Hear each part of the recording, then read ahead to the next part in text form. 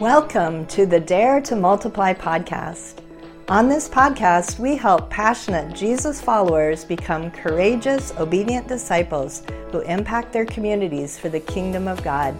I'm your host, Cynthia Anderson, a disciple multiplication coach and trainer. I'm going to show you how to make and multiply disciples in your area. God's got great things ahead for you. Let's dare to multiply. Why is the church growing so rapidly in the most persecuted areas of the world? Why is it that movements tend to emerge there where persecution is kind of a normal part of life? Today, I'm talking on this podcast, this episode, with Todd Nettleton, the host of Voice of the Martyrs Radio. And we're going to hear some amazing stories of what God is doing in persecuted areas, some stories of persecuted Christians and what we can learn from their faith and their boldness. And you are going to be really blessed as you go through this episode and listen in. So we'll be right back with Todd Nettleton in just a moment. Are you busy but not seeing the fruit you long for? Dissatisfied with your present level of impact on those around you? Or frustrated with traditional methods of discipleship that don't seem to be effective? If so, the Getting Started in Disciple Making Movements course may be just what you need. Inside the Getting Started program, you'll get access to a step-by-step proven approach to making and multiplying disciples. Not only will you receive 25 short and practical video teachings spread out over 6 modules, but you'll have a chance to connect with others for group coaching via our monthly Zoom calls. And even more importantly, you'll become part of a global community of like-minded people from all over the world who are passionately committed to following Jesus and impacting others around them. If you want to get unstuck and begin moving forward as a disciple who makes disciples, I encourage you to go to courses.dmmsfrontiermissions.com and sign up for this powerful program today. And now to today's episode. Well, I am here with Todd Nettleton. Todd, it's great to have you on the Dare to Multiply podcast. I'm so honored that you would give us time for this. And really excited to talk to you today. Todd is the host of the Voice of the Martyrs Radio, and you have been doing this for so much longer than I have. And but I appreciate you coming in with a newbie like me. And thank you so much for being here. We're really looking forward to what you have to say today. We're talking about multiplying disciples in persecuted areas, especially places with high levels of persecution. And really looking forward to the stories and things. And Todd, you have a new book out, fairly recent. I'm not sure, when did it come out? 2021. So yeah, 2021. It's a couple of years, okay. But yeah, it's still pretty new. Yeah, a couple of years ago. And I just got a copy of that at a recent visit. Let's see, put it there. When Faith is Forbidden. And I know some of what you'll share today is from that book. We may stray to some other topics as well, but just really great to have you here, Todd. Todd, you have been interviewing people in the persecuted church for over 20 years, I guess it is, and have a wealth of knowledge. I bet it was hard to choose which stories to include in a book like this, with so many amazing stories that you've heard. But tell us first just a little bit about yourself, maybe how you got interested in the persecuted church and serving them, and a little bit about your journey before we dive in. Well, I like to tell people that my start at VOM really goes back to 1982 when I was 12 years old, and our family packed up and moved to Papua New Guinea. I grew up in Southern California, and when I was 12, my parents accepted a call as missionaries to Papua New Guinea, and so we packed up and moved. And I remember very clearly we had kind of a family conference. My parents said, this is what we feel like God is leading us to do. We went around the circle and had a vote, and I was the lone no vote. I was wow. No, I like Southern California. I was just getting ready to go into junior high, which at my school meant I could start playing in sports, which I was still am a huge sports fan. And it was like, this is not the time that I want to pack up and move to halfway around the world. I'm just really not interested in that. Let's stay here. And so my vote at the end of the conversation, it was, well, if this is what God is calling us to do, this is what we need to do. And so we did. We packed up. We moved to Papua New Guinea. We spent 4 years there, and that really planted a lot of seeds in my life that are bearing fruit today in my work at Voice of the Martyrs. And one of the really practical ones is we didn't have a television for 4 years. And I learned how to read for pleasure. I read books for entertainment instead of watching TV. Well, now I'm a writer. So that comes when you read a lot. You think, hey, I could write something. I could write a story. And so that really, I think, grew directly out of not having a television for 4 years as a teenager and learning how to read critically, learning how to read for entertainment. The other thing that just very practically is I love getting on an airplane and going someplace I've never been before and figuring out, hey, what are the good things to eat here? How do you find a bathroom in this country? Some of those just really nitty gritty things. I enjoy that. That's fun to me to do that. And I think that's a direct result of when I was 12 years old, we got on an airplane and flew someplace we'd never been before. And we lived there for 4 years. So I had to learn how to find a bathroom. I had to learn how to get around in that culture. And so when I look back on that now, I really do see that God was planting some seeds in my life that would produce fruit a long time later. As far as coming to work at Voice of the Martyrs, the lady that hired me is married to my college roommate. And at the time, Voice of the Martyrs was much, much smaller than it is now. I had worked as a sports writer. I had worked in public relations at a Christian university. And she was given the task of building a communications department here at VOM. And so we went out to dinner with them, and she said, I need somebody who can tell stories. And I said, boy, I like telling stories. And it just was a great fit for me with having one foot in the international church and in the work that God is doing around the world, but also still living in America. I never felt a call to go and live overseas and serve in that role. But I love missions. I love overseas work. And so this kind of gives me the best of both worlds of, hey, I have one foot in that international work. I get to hang out with missionaries. I get to hang out with people from other cultures and hear their stories. But I live right here in America, and I have the privilege of that. So it has been a great fit. I earlier this year celebrated 25 years working here at VOM. 25. And wow. I just feel like this is what I was born to do. This is what God created me to do. Yeah, that's amazing. And isn't it wonderful how God, a young boy who wasn't sure he wanted to go. And I was sure I didn't want to go. You were sure you didn't want to go. And but you went in obedience to the Lord and your parents, and God used that to be formative. But God didn't necessarily keep you there because that wasn't his calling on your life to be abroad, your whole life. But that's really beautiful and need to hear that story. Hey, Todd, I didn't put this in the question list I sent you ahead, but how many countries have you been in? Do you know? I think I'm at 53 right now, 53 or 54. So I crossed 50 a couple years ago. That was kind of a big milestone. And it's one of the blessings of working at VOM is obviously travel and getting to visit lots of places.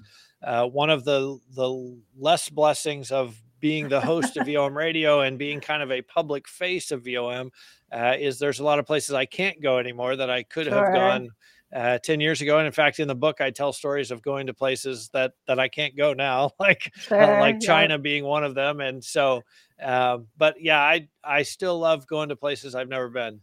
Yeah. Well, that's a lot of places to figure out where to find the bathroom in. It is. It's the older I get, the more important that question is. So yeah, there we go. Well, tell us, before we go into some more questions and some stories, we want to hear some stories from you. This book in particular, When Faith is Forbidden, 40 Days on the Front Lines with Persecuted Christians. What was it that really motivated you to get this particular book out there and, in a place where people could read it and learn from it? The idea has been percolating for a long time in my heart and in my mind. And I think kind of the genesis of it is I would go on a trip and I would meet these amazing saints, heroes of the faith, and hear their stories. And I would come back and, in my Sunday school class, in my Bible study group, I would share a little bit about the trip. I would share in radio interviews some of the people I had met. And inevitably, somewhere along the way, someone would say, "Man, I wish I could go with you on a trip. Mm. When are you leaving again?" It's the places where VOM is working. You don't want a bunch of foreigners running around together. That tends to draw too many eyes and too much attention. But that really was the genesis for the idea of the book. Is what if you could go with me on a trip Mm. through the pages of a book? And so that's really how the book is written, is kind of as an invitation. Hey, why don't you come with me for 40 days? Let's go on a trip. Let's meet a persecuted Christian every single day during that 40-day journey. And we'll sit down, we'll have tea with them, we'll hear their story. And on day 41, your faith is going to look different than it did when we started this journey, because you can't encounter these type of followers of Christ and not walk away different. It Mm. doesn't happen. Mm. And so that really was the genesis of the book, is, hey, what if we take a kind of a literary journey? Let's spend 40 Mm. days together. Let's go on a trip. And so in the book, I tell the stories of different Christians that I've met over the years, but I also try to capture some of the travel fun. And one of the editors at Moody, in the process of editing the book, I wrote about my deep love and affection for squatty potties, which I don't have any deep love or affection for squatty potties. And the editor was like, I don't think that's going to bless people. I don't think that really is fulfilling your goal. And I'm like, no, I want people to understand some of the nitty gritty of travel, that it's not always glamorous. It's not always fun. And, you get sick and you feel terrible and you're jet lagged and you are awake in the middle of the night and then you're dead asleep in the middle of the day. And I want people to have that sense of really going on a trip with me, and some of those things that you don't necessarily talk about in a radio interview. Right. So that the book is designed to be, hey, we're going on a trip together and we're going to experience these amazing saints, and we're going to experience some of the fun of airplane travel and some of the fun of different cultures and different foods, because I really want it to feel like we are traveling together. Right. Yeah. And I had noticed that as well, kind of that personal touch. And you share some of your own journals. And there's a place where the reader can journal. I've been reading through the book and I'm not quite finished, but been enjoying it. And yeah, and we'll put in the show notes more about that at the end. But a lot of those who listen to the Dare to Multiply podcast, some of them actually live in persecuted areas themselves. We have people all across Africa and Asia, as well as the Western world. And we especially want to talk about, what does it look like to multiply disciples in a persecuted area? And I would love if you'd just go ahead and dive into one of the stories, maybe one from the book or another story of someone from the persecuted church that maybe particularly impressed you, or even how that affected you personally in your own walk with the Lord. That'd be awesome.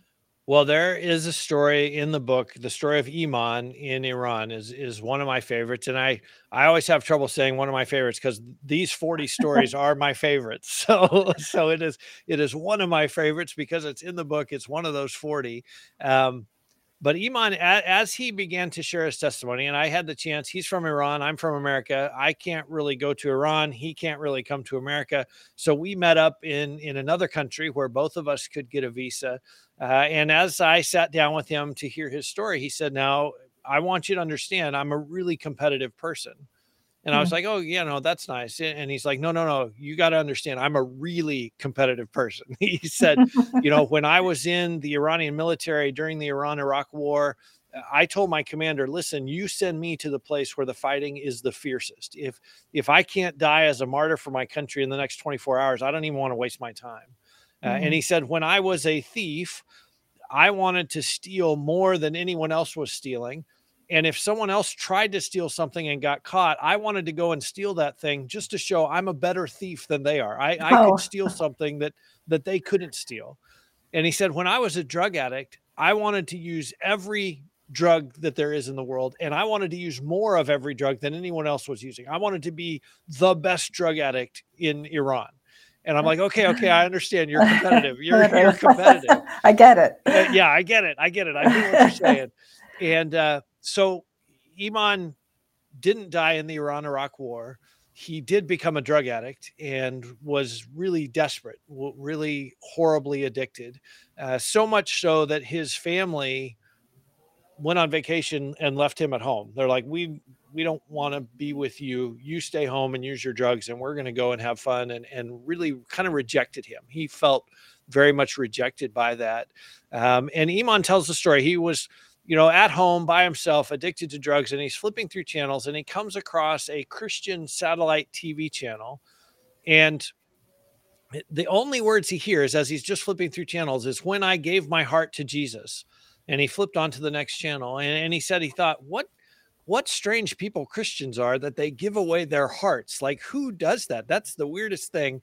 And the same thing happened a few days later. He's flipping through channels. He's on the Christian channel just long enough to hear someone say, "When I gave my heart to Jesus." And again, he thought, man, weird people, those Christians giving away their hearts. And a couple days after that, he is on the roof of his house. He has smoked all of his crack. He is out of drugs. He's miserable, hating his life, wanting to die, and finally cries out to God, "God, I don't even know if you're real, but would you save me? Save me from this addiction. Save me from myself." And he said kind of nothing happened. Like he was kind of disappointed. He's like, am I just too dirty and too broken that God can't save me? Or is he rejecting me? So he went off of the roof back into his room. He got into bed. He turned on the TV, and he again began flipping channels. And again, he came to a Christian channel. And again, he heard those same words, "When I gave my heart to Jesus." This time he stayed on the channel long enough to hear what came next. And the person said, "When I gave my heart to Jesus, he saved me." And Iman had been on the roof like an hour before this praying, "God, save me." And now he heard, "When I gave my heart to Jesus, he saved me." And Iman was like, okay, this is the answer. And he said he just knelt, he prayed, he said, "Jesus, save me from myself, save me from my addiction." And Iman told me that he could feel Jesus in the room with him. Like he felt the presence of Christ. And he said, honestly, I didn't open my eyes because I didn't feel like I was worthy to look at Jesus face to face. Like I was so broken and so addicted. I wasn't worthy to see Jesus. So I kept my eyes closed, but I knew he was there. I knew he was right there with me.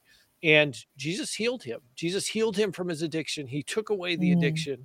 And that competitive fire that had driven Iman when he was a soldier and when he was a thief and when he was a drug addict now was driving him as a disciple. He's like, I don't want to be an average disciple. I want to be the best disciple. I don't want to be an average witness for Christ. I want to be the best witness, the best evangelist that Jesus has ever had. And from that day forward, his assumption is if God brings someone across his path, that person is ready to hear the gospel, because why else would God bring them into contact with each other? Because Iman is committed. Every person I talk to, I'm going to share. I'm going to talk about Jesus. I'm going to tell my story. And when I met him, he had been following Jesus for 4 years, and he had led 1,000 people to Christ in that 4 years. And his attitude, again, every single person he talked to, he assumes the Holy Spirit has them ready to hear the gospel, because why else would he be talking to them? As a believer in Iran, as a gospel worker in Iran, you're going to have trouble. And Iman ended up in jail. In fact, he ended up in solitary confinement for 21 days. Then he was moved into the general population. He was in a cell with 100 people. And he was there only about 8 days, but he led 24 of his fellow prisoners to Christ in that 8 days. And when he sent in his ministry report for that month, he sent it into his leaders.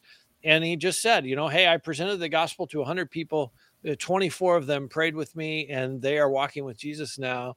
And it was only a couple weeks later that his leaders came to find out he had been in jail that month. Like he didn't mention that in his report at all. And he said, he's like, I just assumed if God had me in jail, then God had ministry for me to do there. And so I didn't think it was that big a deal where I was doing my ministry. It was just, I was doing my ministry and 24 people came to Christ. And so Iman is an amazing example of someone who was completely healed. And And his attitude is, I owe God everything. Like, God brought me, he saved me from addiction. He saved me from wanting to kill myself. I owe him everything. So anything I suffer is nothing compared to what I owe Jesus.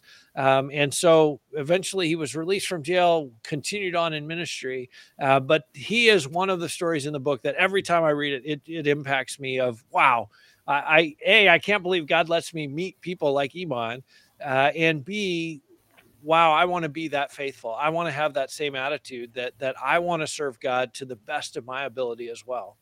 Yeah, that's such a great story. And yeah, I love the part about how he really owes God everything. So now it's like every single person I meet, I'm going to assume God's brought them to me. I Yep. think that's a good assumption to make. I mean, it may not be absolutely true, but why not assume that? I mean, why not assume that every person God's placed in your life is there for a reason? God's brought them to you, and his passion to never miss an opportunity. It sounds kind of like the New Testament, never miss an opportunity that God brings to It share with does. someone. And yeah, so powerful and so characteristic of what we're seeing in disciple making movements, where every believer is making disciples, every believer is sharing their faith, and everyone is taking advantage and realizing they do owe God everything. That's part of what it actually means to be a follower of Jesus, is to realize that he has work for us to do, and he is bringing people into our lives. So yeah, so powerful. That's great. Well, another thing I wanted to ask you is just, where we know in the book of Acts, and wherever there was persecution, the church increased. And we've seen that in history as well. When persecution comes, it seems to actually catalyze the spread of movements, the spread of the gospel in those areas. Why do you think these two things are so connected, persecution and the growth of the kingdom? It's such a great question, and I have some answers, but I don't want to think. I don't want to propose that I have the only answers. But as you say, this is something that's happened throughout history. I mean, even in the book of Acts, the apostles were scattered by persecution in Jerusalem, and so they left and went everywhere else and shared the gospel and shared about Jesus and built churches. And so this is a historic thing. I think two things come to my mind when you ask the question. Number one is, persecution drives away the pretenders in the church. If you're at church for the wrong reasons, you leave when persecution comes, because it's just not worth it. If you're there for business connections or to meet girls, or, because you like the social status of, or whatever, if there's persecution involved, it's simply not worth that. And so the pretenders leave. And so what you have is a church full of people who are excited about Christ. They're there for the right reasons. They want to worship. They want to make disciples. They want to be discipled themselves. And if you have a church full of those kind of people, it's going to grow. There's almost no way it can't grow. And so I think that's number one. The second thing that comes immediately to my mind is, God shows his power in persecution in ways that we don't see in prosperity, we don't see in comfort. And so I think, as God is showing his power in the church, again, it can't help but grow, because people are going to be drawn to that. People are going to want to be a part of that. And so the church grows as God shows his power. Yeah, those are so good. I mean, maybe one that you referred to, that maybe I would add to that, is just the scattering. Persecution often leads to movement, and people moving out of their normal locations, or having to flee. And as they flee, they go sharing. They take Jesus with them. They take Jesus with them, and it catalyzes growth. But yeah, I love that about persecution drives away the pretenders, and God shows his power in persecution in ways that he doesn't in times of comfort. And yeah, we don't want persecution. We don't like persecution. We want to pray that persecution will end in places where it's happening. We love our brothers and sisters, and yet we really can't move away from this truth, can we? That God uses persecution for his glory. He does use it. And, you know, it is what Jesus promised. Jesus promised the world hates me. If you follow me, the world will hate you also. So it shouldn't surprise us, but I'm like you. I'm like, I don't want to be persecuted. I certainly don't pray for persecution. But it seems like where we see persecution, we see the church growing. Yeah, that's right. And it kind of reminds me of other things that God uses, even say the pandemic, which caused a lot of growth and new things to emerge. And God's just so amazing. He works in the good times and the hard times in our lives. But yeah, what do you think is the most valuable lessons that we who don't live in persecuted areas? I have before, but I don't currently live in an area with high persecution. What do you think are some of the most valuable lessons we can learn from the persecuted church as Jesus followers? There's so much that we can learn from them, and I'm always challenged to try to boil it down to one or two, just because there are so many. But two things that come to mind. One is, and I talk about this in the book a little bit, a daily reliance on God. So many of us in our Western cultures, we don't have to rely on God on a day-to-day basis. We get a paycheck every 2 weeks, or we have a job, or we have our families, we have our friends, and we don't wake up in the morning and think, okay, God, if you don't intervene in my day today, I'm not going to be successful. Nothing's going to happen. Or as in some cases, I'm going to be arrested. I'll end up in jail tonight unless, God, you intervene and you step in and act. We really need a little more of that in our Western mindset of, no, I really do need God to intervene in my day today. I want it to be maximum impact for his kingdom. I want to have opportunities to talk to people about Jesus. I need to learn to live in that kind of daily reliance of, okay, Lord, man, I'm expecting you to show up today, because if you don't, it's just not going to go well. Things are not going to work out. And so that's one thing that I think our brothers and sisters in persecution can teach us here in comfort and in prosperity is, man, we need to live in daily reliance on God. The second thing that I would point to is just the importance of the scripture. I have met Christians who say, I prayed for 5 years that I could have my own copy of the Bible. And I always feel incredibly guilty when they say that, because I have multiple translations on my phone in my pocket. I can pull it out anytime. But do I read it? Do I study it? Do I memorize it? Do I build my life on the principles of scripture? It's easy not to in our context and in our culture. So I think that is a second thing, is just building our lives on God's word, hiding it in our hearts, studying it, just bathing in it on a daily basis is something that our persecuted brothers and sisters, and again, we have the privilege, we have it in our pocket, we have it on our shelves, but we need to be sure that we are using it and allowing it to filter into our lives and to change us from the inside out. So good. Yeah. And I was just talking with one of our movement leaders in a persecuted area the other day on a coaching call, and they said to me, Cynthia, there's really only 3 things we need to be doing.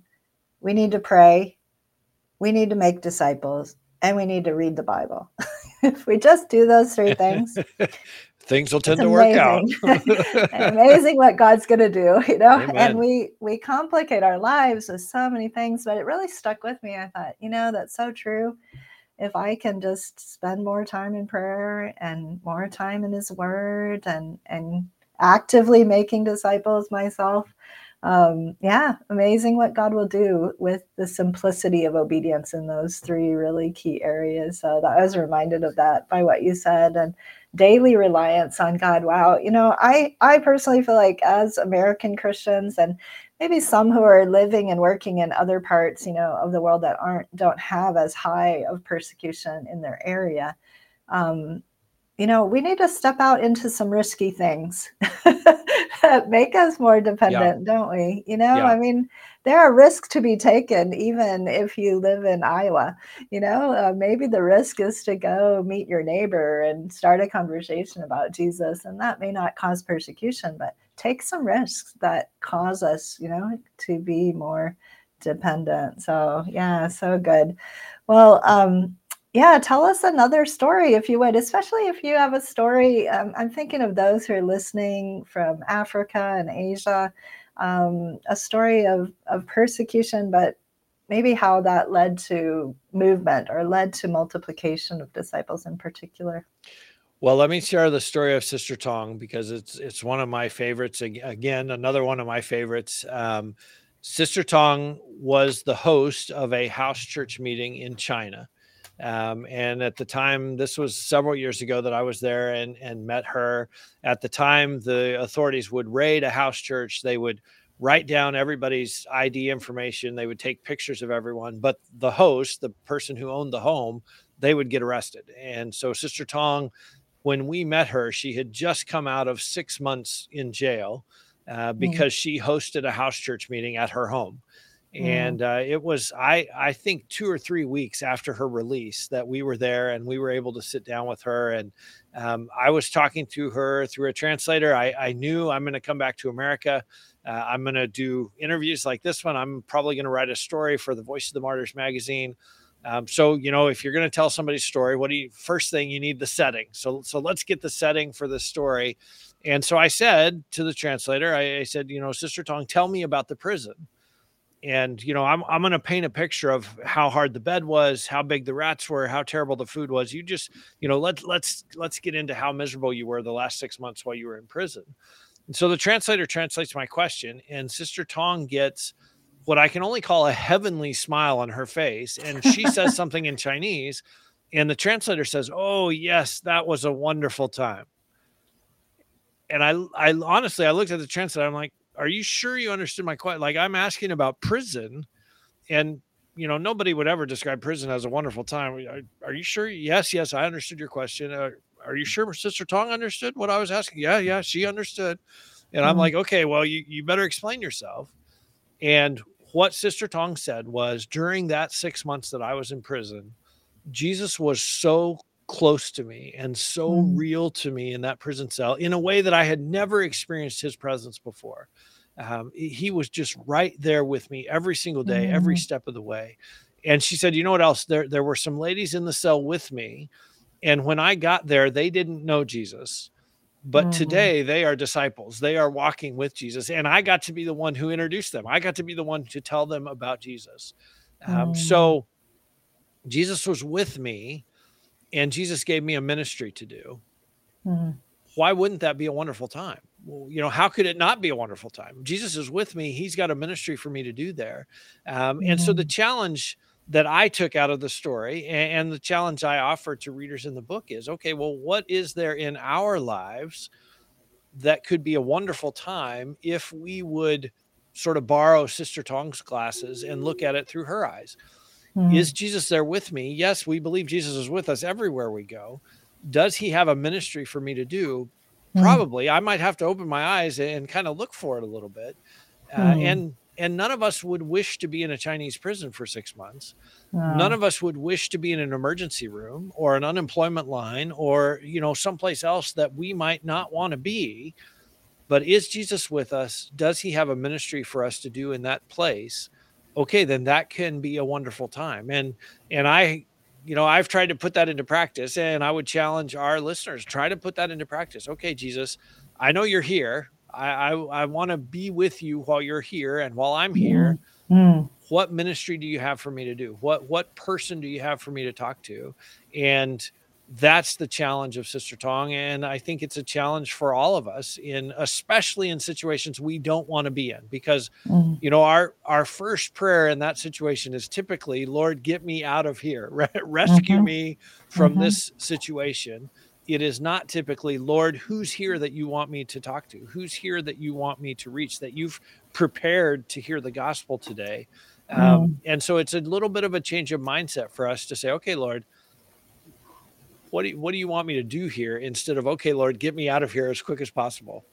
Yeah, that's so good and so powerful and applicable to so many different people's situations. And it may be a health issue that makes you have to go to physical therapy, or who's there that God's put into your life that, like Iman, you could be sharing with, or Amen. how could God use you in your difficulty and in the circumstance He's placed you in. And another thing that really strikes me, Todd, as we've talked today, is I don't hear you talking about fear. Those who have been imprisoned, and I'm sure suffered terribly there, even if they didn't talk about it, some of the things that they went through, and beatings and horrible conditions. But I don't hear you talking about fear, and or fear of returning there, because their perspective had shifted to how close Jesus was and how He could use me here, and they were active in taking advantage of those opportunities. And It's interesting you mentioned that. I believe it was the same trip that I met Sister Tong. I also met a college-age Chinese Christian woman, young lady, who also hosted a house church at her apartment. And I asked her, are you afraid that what you're doing is illegal? The police could come in. And she said, yes, I'm afraid. And my ears kind of perked up, because like it's like, wait a minute, what? I don't normally hear people tell me they are afraid. And so we talked a little bit about that. And then as we left, her pastor, who had taken me to meet with her, he said, she's afraid because she's never been arrested before. Oh, wow. Once you get arrested and you go to prison and you get interrogated and you realize, Jesus really does show up in those circumstances.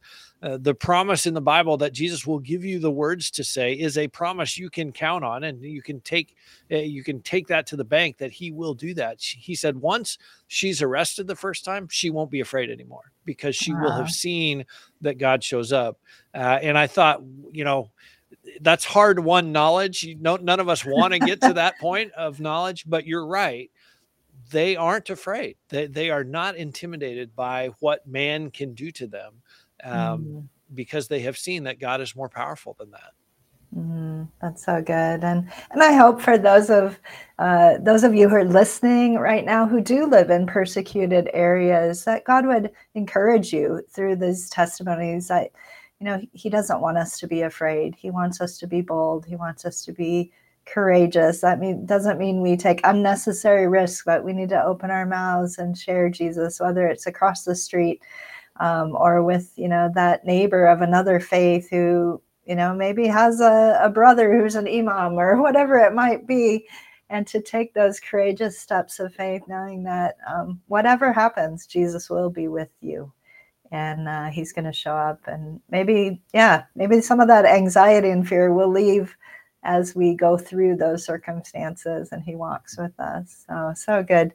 Any last words of encouragement? And again, there's some from Africa and Asia listening. There's people from all over the world, but any last words of encouragement for those who are actively wanting to see the multiplication of disciples in their area? Well, I would just encourage you, and honestly, I would thank you as someone who watches what happens in restricted nations and hostile areas. Thank you for standing strong in your faith. Thank you for being an example to us here, an example to other believers around the world. And I pray that what we've talked about today is an encouragement to you, is a blessing to you, and just know that you're not alone. There are brothers and sisters around the world who are connected to you through the body of Christ. They're praying for you. They are standing with you. They're standing in their situation as an example, as an encouragement to you. You're standing in your situation as an encouragement to us, as an encouragement to other believers around the world. And I would just say thank you for your faithfulness. Thank you, Todd. And thank you for what you do and what Voice of the Martyrs does. You guys have been a wonderful partner to so many around the world who are working in persecuted areas, and especially in raising prayer, being our voice in a sense. And so appreciate you personally and the ministry of VOM. How can people who might want a copy of this book, how can they get a hold of it? How can they connect with VOM if they want to pray for the persecuted church? Tell us a little bit about that. Couple of things I would point to. One is our website, persecution.com. It is an easy one to remember, persecution.com. And actually, my book is on the front page right now under the resources tab. So you can get a copy of the book at persecution.com. The other thing I would point people to is vomradio.net. That is the home of our podcast. And so I would encourage you come and listen. We talk. In fact, Cynthia has been our guest twice. So you can start with those episodes and go out from there.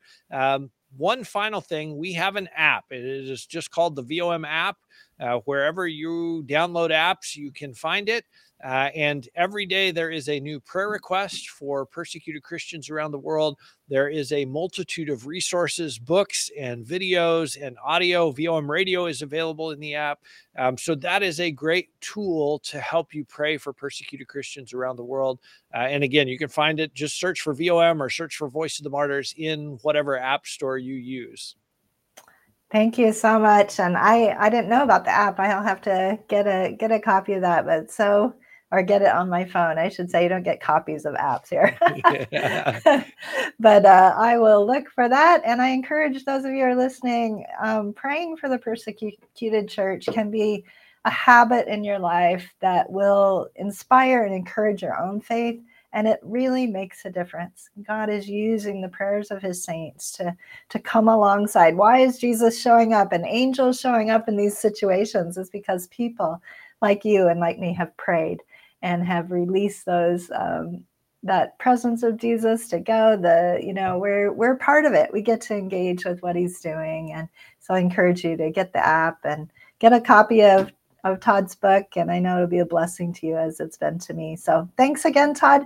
Really, really an honor to have you here today. It has been my privilege. Thanks for having me. Okay. Yeah. Bye for now, you guys. We'll be back next week with another episode of the Dare to Multiply podcast. Imagine a world where passionate followers of Jesus come together to multiply, transforming lives beyond imagination. Instead of toiling with little fruit, what if God's abundance flowed beyond your wildest dreams? Picture those you've invested in sharing Jesus freely, creating a ripple effect of disciple making. In her new book, The Multiplier's Mindset, Cynthia Anderson reveals how shifting mindsets can revolutionize disciple making. When Cynthia and her colleagues experienced these mindset shifts, they saw enormous results, including the launching of 19 multiplying movements in Africa and Asia, transforming tens of thousands of lives. This book will help you discover hidden harvesters, see church members move from passivity to passion, and release the power of simplicity in multiplying disciples. Don't remain stuck. Learn to move toward greater fruitfulness. Visit multipliersmindset.com and get your copy of The Multiplier's Mindset today. Wow, those were powerful stories about Sister Tong and Brother Iman. I'm going to be thinking about those for a few weeks to come, for sure, maybe longer than that. And oh Lord, would you please make me someone who recognizes that every single person that comes across my path is a potential person that God might have brought them. That person in the grocery store, maybe they have been placed there in the line ahead of me by God himself, so I can be a witness to them.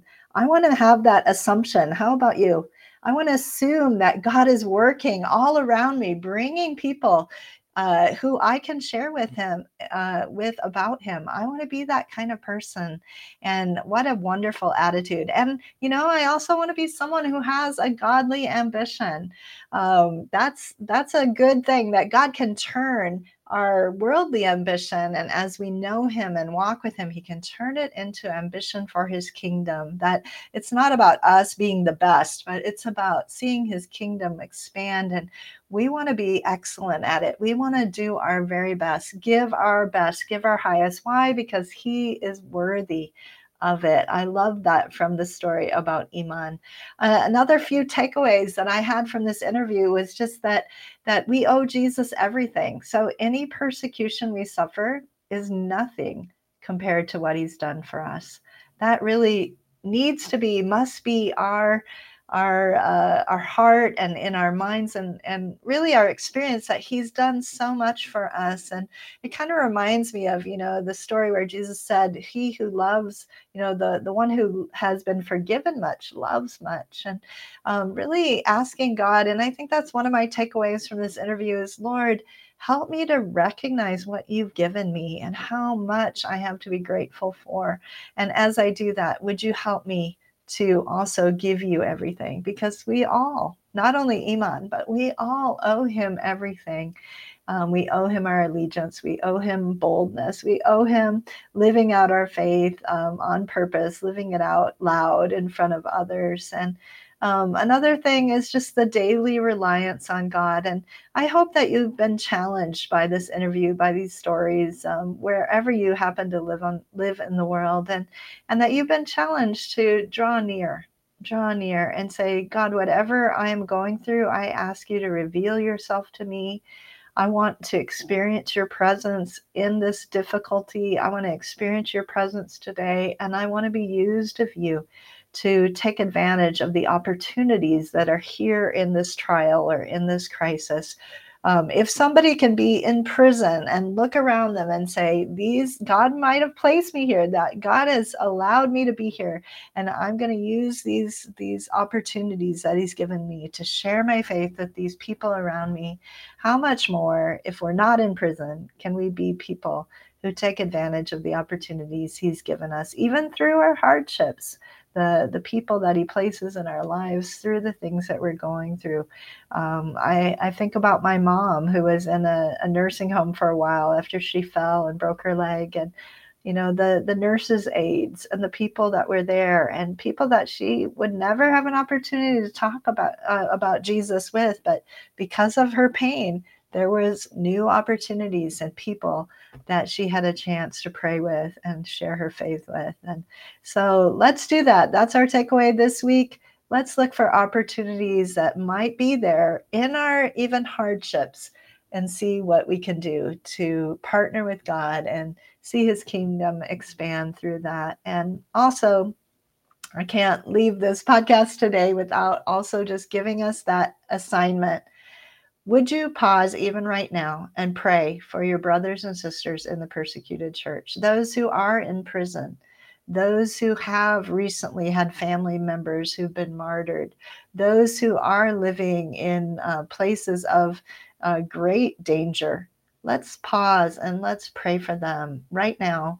Just as soon as this podcast finishes, let's pray for the persecuted church. And head over to VOM's persecution.com website, download the app, and let's be people who are praying and standing with our brothers and sisters in Christ who are struggling around the world. God bless you guys. We'll be back next week with another podcast. That's all we've got for this episode of the Dare to Multiply podcast. One thing that would really help both us and other new potential listeners is for you to rate this show and leave a comment in iTunes, on Spotify, YouTube, or wherever you tune in to listen. Also, make sure to link up with us at dmmsfrontiermissions.com/blog on social media, and please just share this podcast with anyone you think might enjoy it. Until next time, remember, God's dreams for us are always bigger than we can imagine.